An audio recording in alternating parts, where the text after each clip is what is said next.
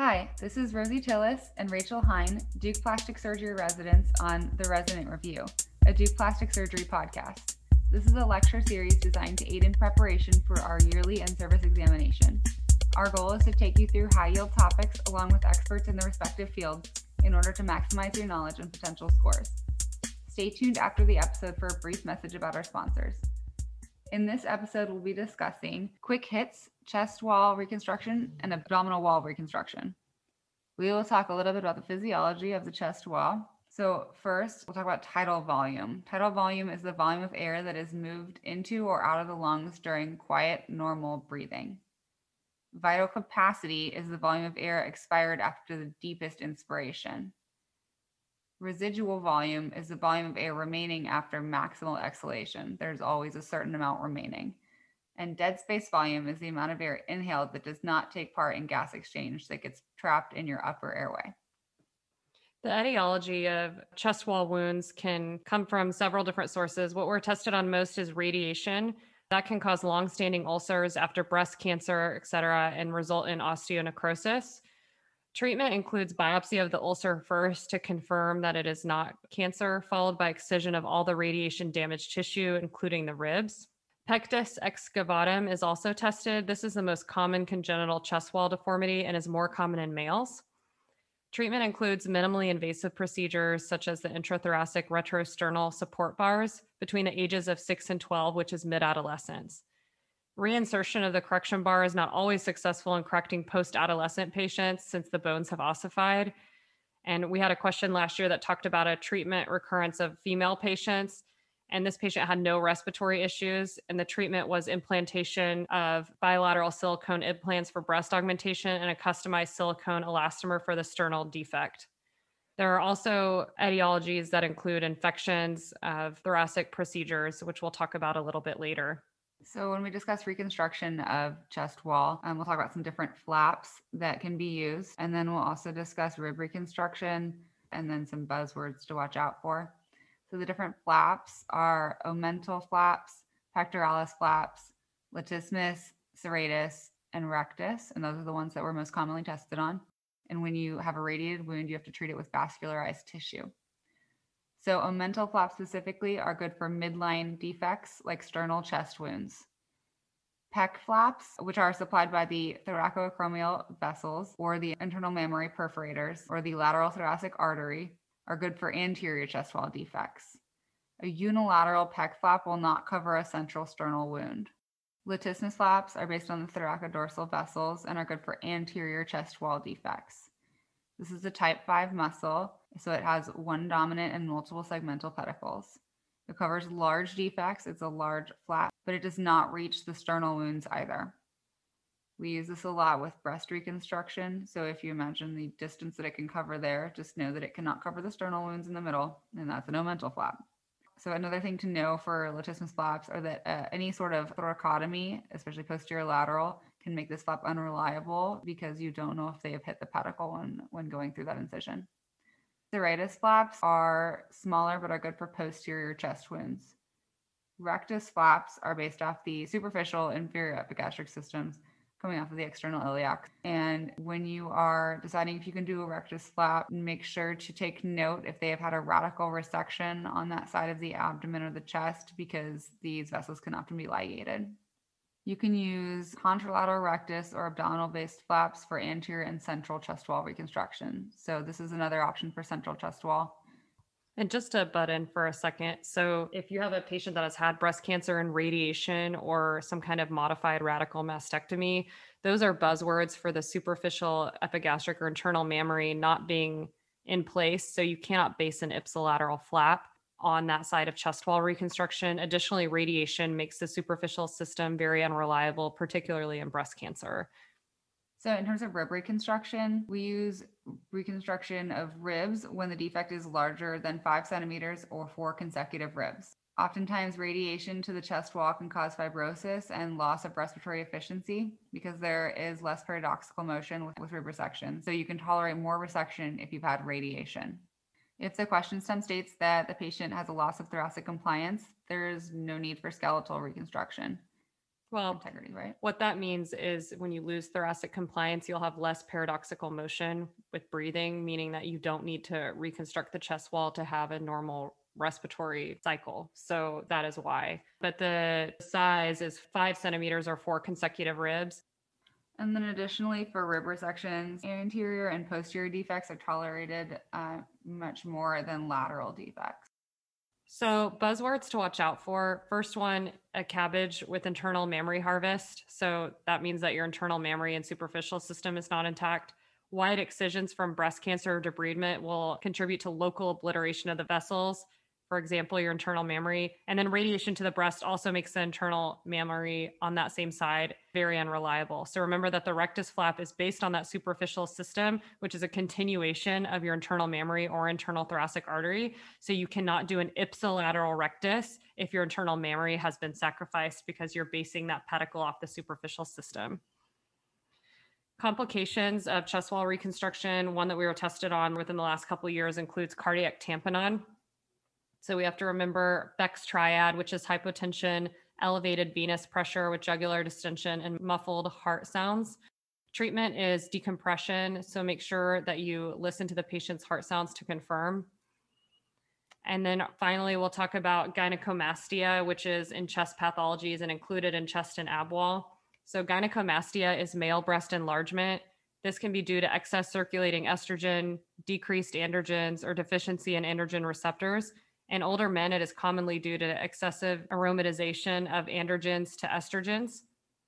Pseudogynecomastia is distinguished by gynecomastia by a physical exam where palpation will reveal soft, fatty breast with no glandular or periareolar tissue, and this is often seen in overweight patients. There is a grading system with gynecomastia, and this lends itself to treatment. So grade 1 is minimal breast hypertrophy without ptosis. Grade 2 is moderate hypertrophy without ptosis. Grade 3 is severe hypertrophy with moderate ptosis. And grade 4 is severe hypertrophy with severe ptosis. Prior to any kind of treatment mechanism, you should remember to perform an examination of the scrotum and testes to rule out any testicular masses, as well as measurement of beta HCG, as these can lead to breast enlargement. Treatment is based on the degree of breast enlargement and ptosis, hence the grading system. So liposuction is effective for mild to moderate gynecomastia without ptosis. So liposuction alone does not treat breast ptosis. That also includes females. Direct periareolar excision and subcutaneous mastectomy for patients with ptosis and with glandular tissue, as it's hard to perform liposuction on glandular tissues. And those with severe ptosis may benefit from a mastectomy and free nipple graft. If there is significant glandular component to the male breast, it is important to complete a subtotal glandular resection. And remember, liposuction does not address this. And then if the patient is pubertal and presents to your office, you should observe this for at least 6 months to a year prior to surgical intervention so that the male breast stabilizes in growth. And then medication-induced gynecomastia is common, and this is from medications like leuprolide, which can cause gynecomastia, and mastodynia, which is breast tenderness. So that's all we have for chest wall. Rosie, why don't you get us started on abdominal wall reconstruction? Okay, so when we're talking about abdominal wall reconstruction, a lot of our questions will stem from a defect in the abdominal wall. And one common one they test on is a desmoid type fibromatosis, which is a rare locally infiltrative mesenchymal neoplasm, and it's found in young adults. It doesn't metastasize, but it has aggressive local course. So the treatment includes radical resection with wide margins. That involves taking frozen margins to ensure you have negative margins. Reconstruction should only start when you have negative margins, and it should include a contralateral anterior component separation and bridging mesh placement with a primary skin closure if possible. You can also use pedicled flaps like the ALT or rectus femoris, but should use a mesh in addition if the fascia has been violated. Anterior component separation is a type of abdominal wall reconstruction, especially in hernias, and it's performed by making an incision longitudinally in the external oblique aponeurosis, just lateral to the semilunaris. Only cut the fascia, do not cut the muscle beneath it. And this allows for advancement of the myofascial complex, including the rectus, the internal oblique, and the transversalis. The intercostal nerves that supply the anterior abdominal wall run between the internal oblique and the transversalis muscle, and those are not divided. You can perform a perforator-sparing component separation. You just have to be careful when dissecting around the umbilicus. The advancements that you can get from this procedure are often tested. So you can get, this is unilaterally. So from each side, you can get 4 centimeters at the epigastric region, 10 centimeters at the waist or the umbo, and 4 centimeters in the suprapubic area. So 4, 10, 4, and that's for one side. So total you can have 8, 28. And the smallest area of advancements is subxiphoid and subcostal.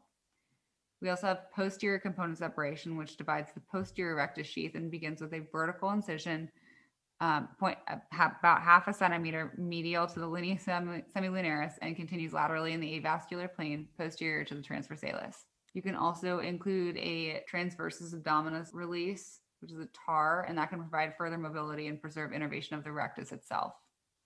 Thanks, Rosie. The next thing we'll talk about is hernia repair. So in general, some principles, recurrence rates are lowest when primary fascial closure of the abdominal wall is reinforced with mesh placement as an underlay. So that's a buzzword, underlay. A bridging mesh repair is associated with the highest rates of recurrence overall in hernia repair. And the overlay technique has higher rates of recurrence than an underlay. So you prefer underlay over overlay over a bridge. A Reeve-Stoper repair or an underlay repair is a sublay mesh placed between the rectus muscle and the posterior sheath, and this has the lowest overall recurrence between 3 and 6%. Typically, dissection is carried only to the semilunaris. You can release the internal oblique or transversus to extend the dissection, but remember, if you extend your dissection into the internal oblique, it will disrupt the muscular innervation. And then when you think about large fascial defects with sufficient skin, you'll perform a bilateral component separation with an interposition mesh, either biologic versus non-biologic, followed by a skin closure. If there is insufficient skin, then you're thinking about other reconstructive methods such as tissue expansion, local tissue rearrangement, or distant flaps. There are 2 types of mesh that are non-biologic, which is an example of a proline mesh, or biologic. And biologic is used for contaminated wound beds and provide an intact extracellular matrix and support tissue regeneration. They are more resistant to infection. They are degraded over time by collagenase, which accounts for higher recurrence rates and abdominal bulge. They have a higher cost, but the Ventral Hernia Working Group recommends use in contaminated fields in cases of infected mesh and septic dehiscence. The risk of recurrence, the highest predictor of recurrence overall, is whether the fascia can be closed over the hernia or it has to be bridged. All right, moving on to pediatric abdominal wall defects. Important to keep these straight because we're often tested on these as well. So an omphalocele is a midline partial thickness abdominal wall defect covered by a membrane of amnion and peritoneum occurring within the umbilical ring and containing abdominal contents. This one has the cover of the amnion over it and the peritoneum. It's associated with elevated maternal serum alpha-fetoprotein and associated with chromosomal abnormalities. On the other hand, gastroschisis is a full thickness paraumbilical abdominal wall defect associated with eviscerated bowel. This one does not have a cover over it. And it's associated as well with elevated maternal serum alpha-fetoprotein. So I think we got a question last year and it didn't tell us which one it was. And it was, what are these things associated with? Mm-hmm. And the answer was maternal serum alpha-fetoprotein, but we actually didn't need to know the difference because they're both higher. Treatment of these both is aimed at primary closure or silo placement with reduction and eventual primary abdominal closure. You can use an anterior component separation in these kids to achieve closure for bulges or defects under 5 centimeters. Once it is over 5 centimeters, you should use tissue expanders and flap advancement. Complications of abdominal wall reconstruction include abdominal compartment syndrome, which develops after a rapid increase in intra-abdominal pressure. Some mechanisms of this include vascular compression, elevation of the diaphragm, and direct organ compression, which leads to multiple organ failure. Vascular compression leads to decreased flow through the IVC and increase in renal vascular resistance, decrease in preload, and increase in systemic afterload. And then some of the miscellaneous topics that are covered in the same section on the test. So myelomeningocele involves dorsal herniation of the meninges and spinal cord through the vertebrae. It's often diagnosed prenatally by elevated maternal serum alpha-fetoprotein again. Treatment of myelomeningocele is repair immediately with neurosurgery, and we usually do the soft tissue coverage as plastic surgeons. We want to make sure that the defect is covered primarily for the risk and infection. And that's the primary goal, and that's get asked. So why must we perform a stout closure to prevent infection? Usually this repair occurs in the first 24 to 48 hours of life for this reason.